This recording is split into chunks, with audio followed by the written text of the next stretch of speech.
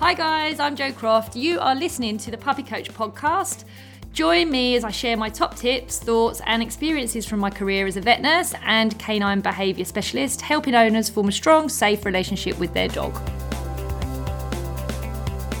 Hi guys, so I'm really excited to say that I've got Dave McIver joining me this morning, and we're going to be chatting about police dogs, training dogs in the security world and the diversity of the dog training industry as a whole. So Dave was a serving police officer for 39 years, 34 of those years were within the dog section and 26 years as a fully operational police dog handler. Dave's career path began in 1974. Dave, that was the year I was born. So he began in 1974, joining the force as a cadet, and over the course of his career he was given two promotions. One in 1986 as a sergeant, and in 1989 he became an inspector, all within the police dog world. He remained an operational dog handler right up until his retirement. Since retirement, Dave has continued to share his knowledge, working one-to-one with clients in the pet dog world and within the security dog sector, training dogs and their handlers. Dave also has his own dogs, two of whom are into their retirement after serving with him in the force, and a brand new German Shepherd puppy who I'm sure is keeping him on his toes. I'm looking forward to chatting to you, Dave, and hearing all about your exciting professional journey and also picking your brains on training dogs for service work. So I guess we'll kick it off. The whole dog handling, dog industry side of the police must have been a big focus for you when you joined. What was the reason for that, Dave? Why were you so focused on the dog section? Well, when I joined the service, obviously being a police officer was exciting in itself. And I suppose, to be brutally honest, there was too much paperwork. Being a beat cop, everything was revolving around paper. And then I looked at the dog section and they get all the excitement without all the writing. And so, although I got a dog background in a pet dog world, I really thought, well, I could channel that into dog handling, enjoy the life and not get too bogged down with all the paperwork that comes with it. Right. So I applied, as you said there on my sort of short intro for the dog section. Normally, officers had sort of 5 to 10 years service before they were eligible to apply and join the dog section. But I took a chance and applied. And was very fortunate to get an interview, which I thought, well, that's a good start. And then much to my amazement, I actually got the job.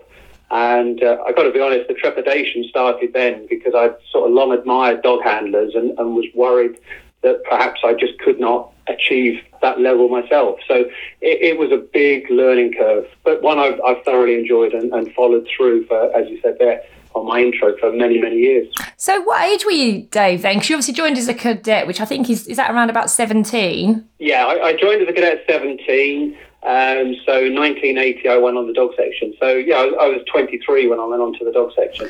Okay, and so just tell us a bit about that kind of platform. Are you given a dog that's already trained and then you kind of learn with an experienced dog, or do you learn with a new dog together? How does that work? Well, you start normally with a new dog. It's better for a novice handler to start with a novice dog. And that's something I've followed through throughout the career when I was allocating dogs to officers and vice versa. Starting both of you green, as we call it, is much better. Okay. As a novice, if you take on an experienced dog, you may not have that level of skill to control that dog, to work that dog effectively. So I was allocated a dog about 6 weeks prior to my course, and you're told straight away, and this is a sort of a typical saying in the police dog service, don't fall in love with the dog, you may not make it. Oh. And you fall in love with the dog, because that's what you've always wanted to do, and you're now doing this wonderful job, and you've got this beautiful, impressive-looking German Shepherd. And I ran alongside with this dog for nearly 5 weeks, and then 2 days before I was due to go to training school, the inspector said, this dog's not for you, he's not going to make the grade, here's your new dog. And they gave me a dog called Rocky, who was the smallest German Shepherd you've ever seen. And my heart fell, because I'd run alongside Sam, as he was called, for nearly 6 weeks, looking forward to a long career together. And suddenly I was now teamed with a dog that I didn't know. I was off to training school, which is a residential course for 13 weeks. And I had a lot to learn, and very quickly. So I suppose it sort of just shows you shouldn't fall in love with your first dog, but you can't help it. that's why you choose the job that you do. So why did Sam not make it? Because that's always fascinated me, because they can go through, as you say, I mean, he will have gone through quite an intense period of training. That's not just, 5 minutes a day. That's all day, every day training these dogs. A lot of money and time goes into them, and, and then they just don't make the grade. And, I've never really, it happens with guide dogs as well, obviously, for various different reasons, which I think I understand more than actually the police dog world. But I've seen some of these dogs work that haven't made it. What was the reason that Sam didn't make it? Do you know? Or Yeah, I do know. I would say you've got to really accede to obviously the knowledge of your elders in that situation, because you're the new person, but it was down to drive, right, determination. It didn't have the focus that was required. Now, all of these didn't really mean a lot to me as a novice dog handler, but to the trained instructors, they felt that this dog wasn't right for me. And I suppose the vindication of that is, although the dog had been in the service for nearly 6 weeks, and obviously there'd been investment in his assessment and me looking after him, feeding him, various other things, he was allocated to an experienced handler who needed a dog to see if he could bring out any sort of traits in the dog that would help him on his future career. And that didn't work either. And subsequently, Sam went to a pet home and had a long, happy life as a family pet. Okay. And so I suppose that just shows that, there's no sort of replacement for experience, that these instructors who have been around for many years can see what they want to see. And if it's not there, and I suppose in the service, and it's very much the same still today, we've got to produce results very quickly. And whereas in time you may well draw out that sort of particular trait that you want, I know it's a horrible thing to say, but it's a bit of a production line. You've got a very finite space of time to get the team together, to get them out operational, because they are an expensive resource. And so sometimes hard judgments have to be made. But I've got to be honest, I think invariably they're made for the right reasons and are correct. And there's a owner, a pet dog home out there with an amazingly well-behaved and well-trained dog, I should imagine, as well. Yeah, it's all positive. Went to a serving inspector in the police force, and it went to him and his family, and as I say, had a long, happy life with them. And they were over the moon, because he did everything that you'd want, quote, from a pet dog. Yeah. And that's, I suppose, what didn't make him the sort of drivey type of dog that we wanted for the police service. He was a nice, plodding, sedentary, lovely family pet, and he just didn't have the drives in him that we required. And do you have an optimum age, Dave, where I know that there's lots of breeding programs that go on in each force, so they're bringing them through from puppies. But with regards to kind of back then, were you looking at dogs of being an optimum age? Yeah, in the early days, we were looking, and I suppose to a certain extent still do, 12 to 18 months was a good time, because you want some sort of mental sort of maturity in the dog as well as physical ability. Yeah. But conversely, the police service tend to have a lower age limit than perhaps as do the military for their working dogs, because we have such a diverse role of disciplines that we require them to learn. And also we want to get value for money. The dogs, we need them to work for as long as possible. So the later you start, the shorter the working life. But conversely, you can't start too early because they're immature and physically incapable of doing it. And regards when they kind of retire, does that really go down to, I guess particularly with shepherds, the health of the dog? There's some that are very old at 5, aren't there? And some that maybe go on to late? Or do you have a marker that says, no, after this time, we do just retire them regardless? We tend, obviously, we monitor very closely the health. And as you say, the German Shepherd can be prone to problems, quite early on in what would be a normal dog's lifespan. Certainly when I was the inspector, I had a fairly rigid rule that for 8, if a dog is still fit at 8, that's great, and I'm happy for the dog. But they can then tail off very quickly. So I would look to retire them maybe slightly prematurely, but so they've still got quality of life in retirement, as opposed to pushing and then suddenly the dog goes down through an ailment. And also you've then got an officer who's now non-operational. And police officers are very expensive resources. Absolutely. And we don't run courses every week. We only run courses potentially 2 to 3 times a year. Okay. So there would be a big downtime for that officer. So that's not productive for the service. So I would look to retiring a dog at a set time, which allows me to sort of structure a program much better. And what about reproductive status? So what's the kind of idea around neutering? Are they neutered? Do you keep them entire? Is that problematic? To be fair, it's not problematic. Certainly all my working dogs, and I had 5 operational German Shepherds, were all entire. We didn't have a policy of castration purely when they joined the service. If a dog came that had already been castrated or neutered, then it didn't seem to cause us any problems, and it didn't seem to affect the dog's working ability. But we wouldn't have a sort of a blasé sort of attitude that, no, you join the service, we're going to castrate you. That wouldn't happen. And what about bitches? So, I mean, I certainly know a lot of the police dogs I've met have been male.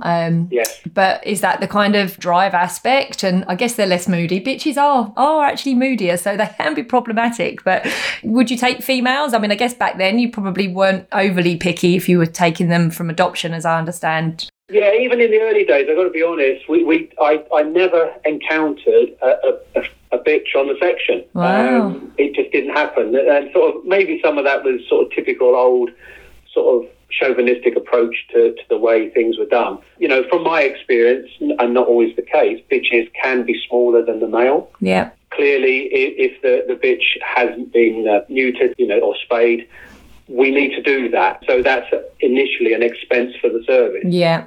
So it's a balance, really, with bitches coming in. And I've got to be honest, the girl that I got now, as you say, she's 11 and a half, she's well into her retirement. She was to be a brood bitch, but unfortunately, due to health reasons, she wasn't able to do that, so she was retired to me.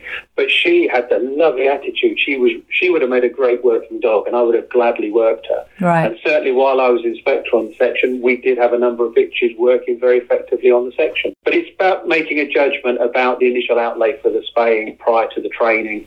Yeah. And so it is a bit difficult. And did you do bite work as well as scent work, or were you just focused on bite work? Because obviously the spaniels and stuff do the scent work, don't they, rather than the shepherds? Yeah, in the early days, we didn't have the luxury. Certainly in 1980, when I joined, we didn't have specialist dogs, and it was predominantly German Shepherds, although nowadays you see quite an array of breeds. But it was German Shepherds, and they were trained for the full range of police disciplines, i.e. tracking, searching, biting, obedience, agility. And additionally, some of them were trained for drug detection. And both my first 2 dogs, Rocky and Diggy, were both trained as what we call dual purpose. So they did the full range of police duties, and they were trained for drug detection. Right. And then due to the changes in the climate with terrorism and the like, there was a need for explosive detection dogs. And so it was quite rightly seen that should be a separate entity, that the dogs should do explosive detection only. Right. And then that sort of gathered momentum, and it was, well, if we've got explosive detection dogs, then really we should have drugs detection dogs. And so the dual purpose element was phased out. And as a consequence, as you quite rightly say, the gun dog breeds were by far the best type of dog for that role. So yeah. That's where the specialist search dogs and more spaniels and Labradors started to enter the service.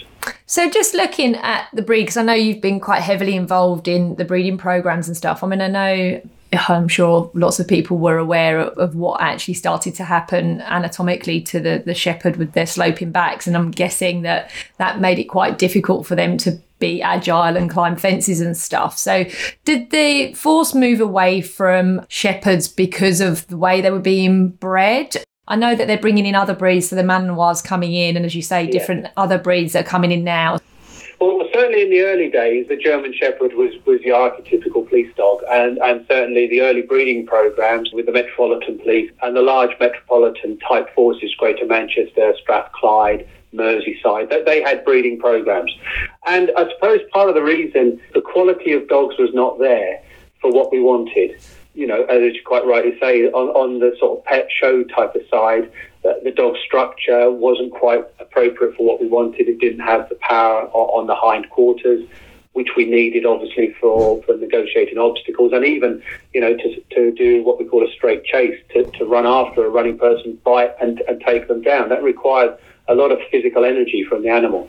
So the breed programs were to breed physically the right type of dog with the right stature, but also the right mentality and the right and appropriate drives.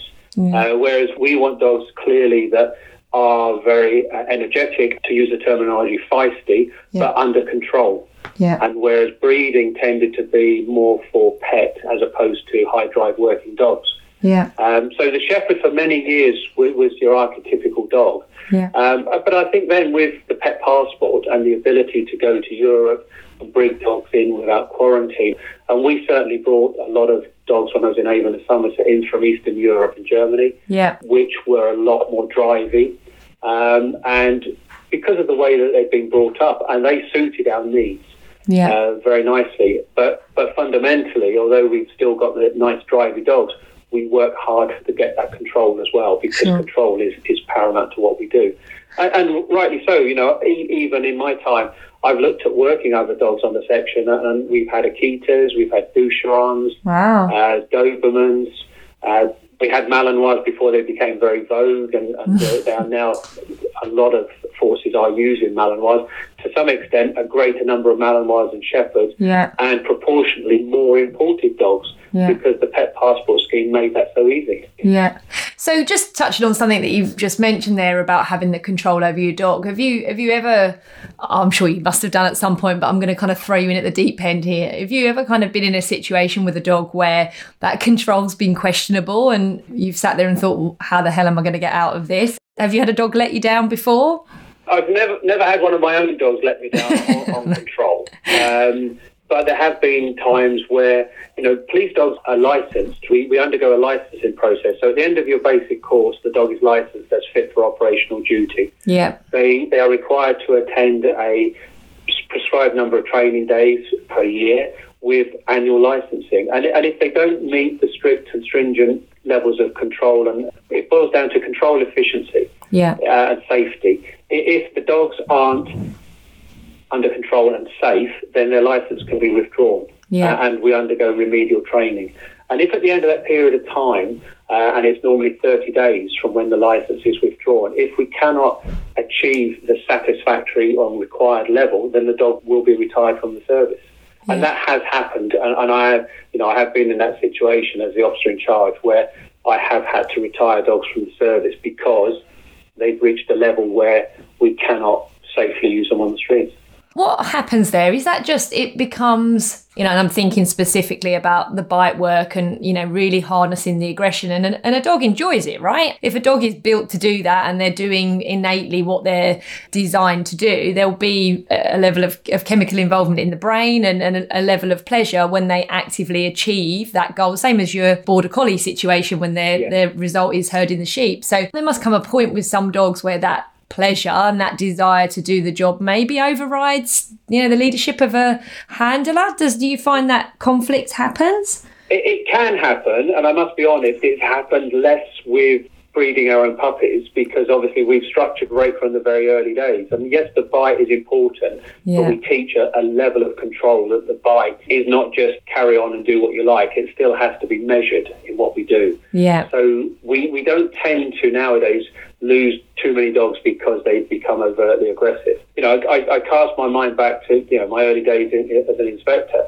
and there was no doubt there were officers that liked, quote, biting dogs. Right. It was very macho. But I always believed, no, there's no point having a biting dog if you're not safe. And conversely, if you can't track and find a suspect, then what's the point of having a biting dog? So I concentrated on keeping those levels lower. They're there when they're required, but the dog has been brought up to understand that it's just another part of what it does. Yeah, I guess for me, and my dad was an officer in the Met, so I actually applied for cadets the year it was shut down. They stopped doing it, and my focus was either going to be dog handling or mounted. But I really wrestled with this thought that you're sending basically your best friend into, close contact with a criminal. There's got to be some emotional involvement in that. And how do you cope with that, Dave? I mean, essentially, if you're telling your dog, go on, you need to go and stop that guy or that girl in their tracks, whatever the scenario. I mean, obviously you're trusting your dogs, but we know from Finn's law that it doesn't always go well. Is it just a job? Can you separate that? How do you cope with that? I don't think you approach it as a job, because being a police dog handler isn't just a job, it's a vocation. Because the dog is with you all the time. As we know, they live with us all our times. It's as simple as that. Yeah. The only time you're potentially separated is annual leave, and even then, I've taken my dogs on annual leave if I was in this country. Yeah, I got to be honest, when I was a young officer, a young dog hand, I sort of had the similar sort of concerns that you did. And I suppose in time, I've learned that firstly, we work as a team. So wherever my dog goes, I go with them anyway. So yes, they might be chasing somebody who's running, but I'm backing them up and I'm running as fast as I can. So I'm there to help out as well. Yeah. And yes, I had one occasion where I did have to take out a suspect who was armed with a shotgun, and we found subsequently loaded, and he would have used it on us. God. But you have to make decisions, and you can't put your emotion to the fore when there's times like that. It's there, it will be there, because you don't want your dog hurt, and you'll do your utmost to make sure it doesn't happen. And as I say, I was operational for 26 years with 5 dogs. Not one of my dogs was ever injured by a suspect. And I worked in some very rough areas, and my arrest rates were phenomenal. It does happen, as we know, with Finn's Law, and regrettably, the police dogs do get injured. But I think with the number of dogs, the number of deployments, that concern is there, but the incidents are low. And so, I think that helps you make that decision, because you're going to work together anyway. I would never send my dog anywhere that I wouldn't go with him, and we always go together. Yeah. Do you feel particularly vulnerable if you haven't got those 4 legs next to you? Do you really feel like it makes a big difference to how you feel, on a security level? I suppose it can do, but then, as you say, with myself and certainly with my operational service, my dog was always there. Yeah. I had 3.5 years on the beat and driving cars before I became a dog handler. Mm-hmm. And you are more vulnerable then, and certainly in the early days, personal protection that officers now have was very rudimentary in the 80s and 70s. Yeah. But I've got to be honest, I faced up to things with my dog that normally might have caused me some trepidation. Yeah. But I was lucky, I moved around the country, I got promoted, I stayed doing what I really loved. And that was the whole thing, was ambition and promotion is great, but I only wanted to do it within my specialism because I enjoyed it so much. Yeah, absolutely. I moved around the country and worked in different places, and I was lucky enough that my family were young enough to move with me.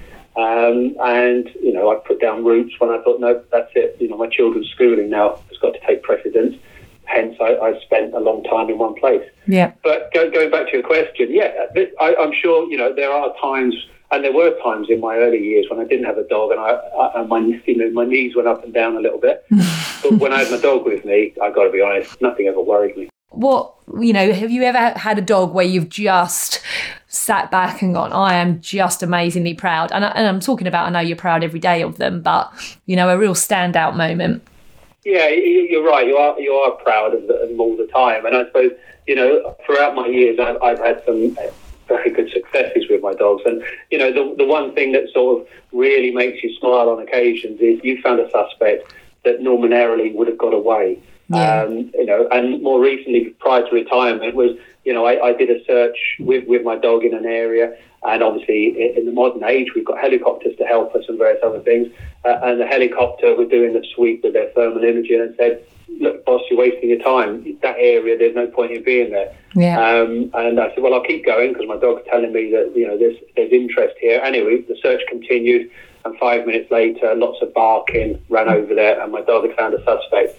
And that's, a little bit of sort of interdepartmental rivalry, and it makes you think, well, without me, they would have got away. You were prepared to pull out and go somewhere else. So things like that. And it's difficult to find the most sort of outstanding thing, because I've had some really good jobs with my dogs. Yeah. But I think one that sort of springs to mind, and it's like we always say it to dog handlers, is trust your dog. And there's no doubt in my mind, we are the biggest encumbrance when it comes to dog handling. It's the handler at the end of the lead that causes the biggest problems. Oh, I 100% agree. The dog is intelligent, sensible. And one that really does spring to mind, and I love tracking, as we've already discussed. Tracking to me is the epitome of what police dogs are great at. And there's nothing better when you find a suspect. And I remember many, many years ago, it was what we call an early shift, which was a 6 o'clock start. So about 7 o'clock, I got a call to go to a local crematorium, would you believe, where there'd been an arson overnight. And when I got there, the fire crew were there, they'd finished damping down, and they said, look, you're wasting your time. This has been going a fair while. But it's up to you. If you want to search for a suspect, search for a suspect. So bearing in mind, police dogs were trained primarily to follow trails of half an hour to 2 hours old. Most of the time, there are reasons behind that. But I thought, well, I'll give my dog a try. And Diggy was a very good tracking dog. Cast him on the grass nearby. And we got a faint pickup of a track. And I thought, well, good boy, well done. And with a little bit of encouragement, he was picking. And we followed this trail across all the grassy area, through woodland, to a housing estate, over the back garden of a house to their back gate. And it was one of these houses, or I call them like a ginnel, where there's an alleyway between the houses. Yeah. And it went out onto the road. And I thought, no go. This is it. We've come to the road. It's now sort of 7:45 in the morning. People are out and about. So I thought, well, I'll do some house-to-house inquiries. And the house where I come through their garden and to the gate, I knocked on the door. And the guy came to the door and he gave that honest, that you won't believe answer. It was me, Gov. I did it. And he admitted to setting fire to the crematorium. Oh, wow. And it was 7 hours previously that he'd set the blaze. Wow. It took that long for it to take a hold. Now, if I'd arrived and had been told it was 7 hours old, I don't suppose I would have even got the dog out of the van. No, not But because the fire officer thought it was only up to a couple of hours old, I thought, well, let's give it a try. I might find some evidence on track or something like that will help us. But to follow a trail of a suspect 7 hours after the incident, that to me is a defining moment. The guy pleaded guilty and was sentenced and served a term of imprisonment. And without the dog, he never would have been put before the courts. No, and I think just you mentioned the whole scent stuff, and you and I were potentially doing something together on that. It's a whole nother subject on its own, which we haven't got time for in this podcast today, but I'm hopefully going to pin you down to talk to you at another point about the specifics of scent. So hopefully I'll get you back, Dave, with any luck. So I just wanted to kind of ask, really, obviously you were in the police force for a really long time. And I spent a few days just as an observer watching how they train now. And it's really amazing to watch how they work, and they switch, a bite for a bite to ensure that they can get the dog off. It's all really positive. But, I think a lot of people are aware that potentially when you started, it maybe wasn't quite so positive. How was that for you? What did you experience with that? And we've got to be realistic here. Dog training from the Barbara Woodhouse days. There was lots of kind of you will do it. It's my way or the highway from humans, and we know better now, and we've evolved, and we work in a a much more balanced way. But what was your experience with that, and how did that kind of make you feel? Do you look back and reflect on anything that you think, actually, I do it better now, I wish I hadn't done it like that? Or did you accept that actually that was the way we trained back then because we didn't know any different? Yeah, I think you hit the nail on the head there on several points. Certainly, when I joined the section, it wasn't done through thought. We didn't think about what we were trying to achieve. Mm-hmm. And it was harsh, there's no doubt about it. Dog training wasn't the art that it is now. No. But although there was no outward brutality, it was a harsh regime of training. And when you read some of the books that were in circulation, and the police service looked to some of these previous sort of sections that had been run, particularly in Europe, about perhaps this is the way forward. But also, we didn't know any different. No. That was the way it was done, as you said, with Barbara Woodhouse. And I remember watching her when I had my first great game. And everything was done with the use of, as it was called in those days, the choke chain. Yeah. More likely called the check chain now. But I'm proud of the fact that both my two older dogs now have never had a check chain on in their life. Yeah. Never needed it. Because I started from them, their training as a puppy, and I used my mind more. Yeah. What am I trying to achieve? How can I achieve it? How do I get them to connect with me? Yeah. And so obviously you're looking at inducements, rewards, and a better way forward. And I feel fortunate that, I've gone through a long transition. I joined in 1980. The dog section in Hertfordshire at that time was only about 18 years old. So it was quite early days. Yeah.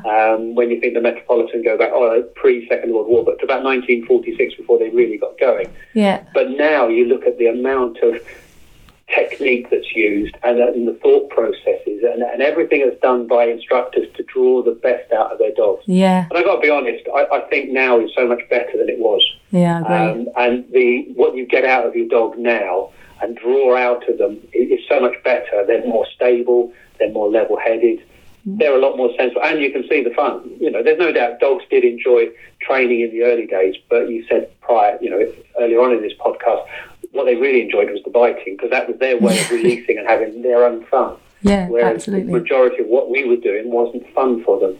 Whereas nowadays, we've replaced it with such. With searching for a suspect, you get a ball. It's the same with the search dogs, but with the general purpose dogs. In my early days, there was no ball. People didn't use rewards. Why do we want to use toys? It just didn't happen. Certainly from my perspective, we put a heavy focus on, what equipment are we using and what are we using for reward. And I think for me, the dogs are so intuitive and they work so much off your energy, which is why I really feel where I'm at now in my career and where I know that you're at. When I throw a ball, I'm not just throwing Hogan a ball to say, good boy, have your ball. The ball's amazing. It's a little yellow tennis ball. What he's thriving off is the fact that I'm going, here's your ball and this ball's amazing and it's really high value, but I'm letting you have it because you're awesome. And it's that energy that you create. Chucking a ball up in the air and walking off, he's not going to have the same impact of rewarding a dog as you standing there going, good, that's amazing, changing your energy. That's what, when I was with the police watching how they train their dogs, that's what I got was, they're buzzing just as much as the dog. They're enjoying the training. Certainly what I saw is it's absolutely about pulling out the innate drive of the dog and rewarding it and using that human interaction as part of that process around it. Yeah, very, very much so. And I think this is reflected as well in, you've seen it in the training environment, and obviously training is to prepare the dog for the operational environment. And in the operational environment, when you found a suspect, the last thing you can do is chuck a ball. Yeah, exactly. So although the ball is important, you're right, it's all about you and that bond and how you make that dog feel. Because the last thing you would do at that point is throw a ball for the dog to chase, because then the suspect becomes unmanageable for you. Yeah. So the ball isn't the be-all and end-all, the same as any reward is. It's that sort of level between the two of you that is the key. Yeah. And as you quite rightly say, the icing on the cake is, this is mine, you like it, you can play with it. Yeah. But it's now back with me. And it's that sort of relationship between handler and dog that achieves the objective, not just the tennis ball or the Kong or whatever. Yeah. So before we lose you, because I know you're going to have to go soon, but I just want to briefly touch on the security dog stuff. Now, my experience of spending time with people that trained security was actually horrific. I got invited to view a training session in a field in Chelmsford, which I rocked up to with a closed gate, had to ring this guy. He came down, let me in and locked me in afterwards. So I drove in to basically about, 12 big vans that were rocking with dogs shouting inside. And there was one female there doing bacon sarnies, and me. It was a really interesting setup. And apart from my heart racing, I thought, what the hell am I doing here? I was there on the pretense of observing the setup because I wanted to send a client there with a dog. I had a potential rehoming case for them. And I had this conversation with this guy who had his chest fluffed out, and he was just, the best security dog handler in the world.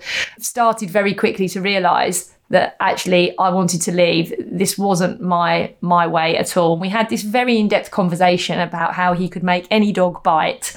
And at the time I had my first lab, who was about 6 at the time, and he didn't have a bite in him, Dave, not a chance in hell. And I asked him how he would achieve this.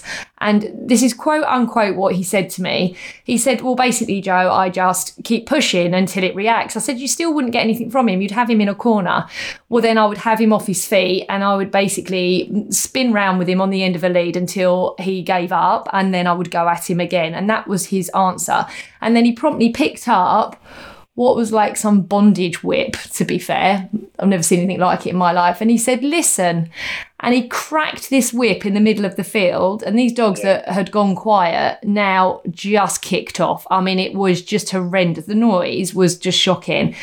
And all I could think was, I feel really vulnerable, number one. Number two, everything in me wants to go at you because I'm that angry. I don't actually know what to do with my emotion, but I'm out of my depth in a big way. I suffered it for 10 minutes and left, and obviously never rehomed my dog down that route. No. And that was my impression of security dog training. I know for a fact that isn't what you're involved in at all, and I hope you're busy forging a path to set new standards, because I know you're all over the place with this. So is it changing? That was probably 10 years ago, roughly. So I'm hopeful it's different now. Well, obviously I've been sort of involved in the security sector since retirement, off and on. Obviously, because when you're in the service, you can't get involved externally with other interests. So I left the service properly in just late 2013, and there are several bodies out there in the security sector, and there's no doubt the security sector, like all sectors in life, are moving forward because they're all being held more accountable and various other things. So if you in the security sector, obviously, if we concentrate on dog handling, but obviously on the other side, on the, and I use the term loosely, man guarding or person guarding, if you want to call it. There are structures and procedures in place, and all officers are licensed under the SIA, which is what I am as well. But I chose to go down what we call NASDU, which is the National Association of Security Dog Users. And this is an organisation that's been in place since 1994. And they have very good structures and very good methodology, evidence gathering and various other things. And because of inspection by the central office and various other things and feedback from students, I don't dispute what you said 10 years ago, and I'm sure that was the way it was in general terms. Now it has moved forward a lot. I think some of that influence is there are a lot of ex-police officers, dog handlers, that are involved in the private security sector. So that's brought with them some of their, and I don't mean to use it dispassionately, but enlightened ways. Absolutely. And so things have got significantly better. The organisation does have a manual, which is based on the police manual. We have outcomes. So for every role that you undertake, there is a very strict evidence gathering procedure, and you have to evidence that the handler is capable of doing that. And, there are dogs out there that subscribe to these structures. The teams are very good, there's no doubt about it. And I think that type of instructor is less and less. I don't doubt there are still some out there. The same as all walks of life. It can't be perfect with everybody. But things have changed. I'm proud of the fact that, I've worked with people who come to me and I license them, and I'll send them away with an action plan. I won't license them. I'll give them something to aim for before we. And their answer, well, can't you just sign me off as competent? No, you're not competent, so you won't go out there. And there are people like me out there. Not just me. There's a lot of people out there that have very strict codes and morals. And so I've done a lot to bring the security dog handling side forward. So it is very professional. Good. Because it is, again, it's an accountable profession. You're using a dog in a situation where there could be injury inflicted by your dog. So you have to comply with the law, understand the law, have a properly trained dog. And if there is an incident where a dog bites and it goes to court, then training records, all the training will be brought forward as evidence. So it's come a long way, but I can believe how scary that was, and it makes me cringe to hear about it because that's just so sad. Well, it really was, and I was much younger then as well. As a young female standing there, but actually, me, I'm not shy and retiring. I do so, especially when it comes to animals. But I felt really gagged. I felt really out of my depth, and so I felt like attitude. Making any dog bite. But then all you're doing is getting into its fear, aren't you? 100%. Into a corner, so there is no way out potentially other than coming forward and biting you so I can get calmly. And that isn't a stable dog. You don't want a dog like that. Well, no, it's a public health risk. That doesn't achieve anything. What I want is a dog that sits calmly, because the threat is low, and it doesn't need to. I don't need to rise up to this threat. The threat heightens, the dog's reaction heightens. It deals with it and instantly comes off. And that's one thing I'm very critical about, and so all my colleagues in the police service. Dogs will come out when they're called. Absolutely. And I've had it, as have my colleagues, where you can send your dog after a suspect. they bite, you get there, you call the dog off, you put the dog in the down, and you search the suspect. Yeah. And the dog doesn't move because it knows I've done my job and I'm now calm, and I'll wait here. I'll keep an eye on them. If they run again, Dad, I'll get them for you. Yeah. But that's how it should be. And I think the security sector is getting significantly better. There's no doubt about it. I think I'm one of the most impressive things I've seen. And obviously in the gun dog world, this happens all the time. But it's stopping a dog when they've gone off on their drive. So I watched a working trials test. So it was at Keston where the Met train their dogs, and they were doing like a practice run, and it was a girl actually, and she'd set her dog after a runner and she had to stop him midway. And I mean, she lost it. She was it was, normal, just how you'd want to stop anything. She just screamed at him at the top of her voice to get him to and he just went into a down. That's the expectation. The dog should do that. Of course it should. But it's a dog, it's a predator, gone off after a criminal or a person that is prey, that is continuing to run away and has had, that catch reinforced over and over again. And she managed to stop that dog, in actually a really intense, difficult situation with lots of people around. And, that control was insane. It was just brilliant to watch. It is, but it isn't achieved overnight. No. That's by a significant amount of training, but also by breaking it down into its elements of what you want to achieve. Yeah. You can't just go from a straight chase and suddenly throw in an emergency stop or an emergency recall without having trained it. No. And certainly I like the emergency recall. The emergency stop works well, but the emergency recall is also very important. Similar sort of thing, except the dog comes back to the handler. Yeah. But you replace that desire to go out there and bite with an even greater desire to come back to mum or dad, because when you get back, you get an even greater reward. Yeah. And that's how, but it is by training. And this is also going back to what we said earlier on about selection, about getting sensible, level-headed dogs that don't just close down and think biting is my priority and I'll close my ears to everything else. Yeah. That's not acceptable, and we don't need dogs like that. No. And that's where selection is very key. And that's going back yet again to the breeding program. When we were bringing in gift dogs, and gift dogs, even when I was a first-line inspector, were a good, steady source of potential dogs from rescue and members of the public. Our failure rate was about 95%. Wow. And that's of the dogs that I brought in. There were many dogs that I didn't even bring in. Wow. And we turned that around, and with our own breeding program, 85% of what we bred worked. But it's all about the right drives, the right temperament, and getting things in the right places. Perfect dog. And that gives you your ideal, police dog.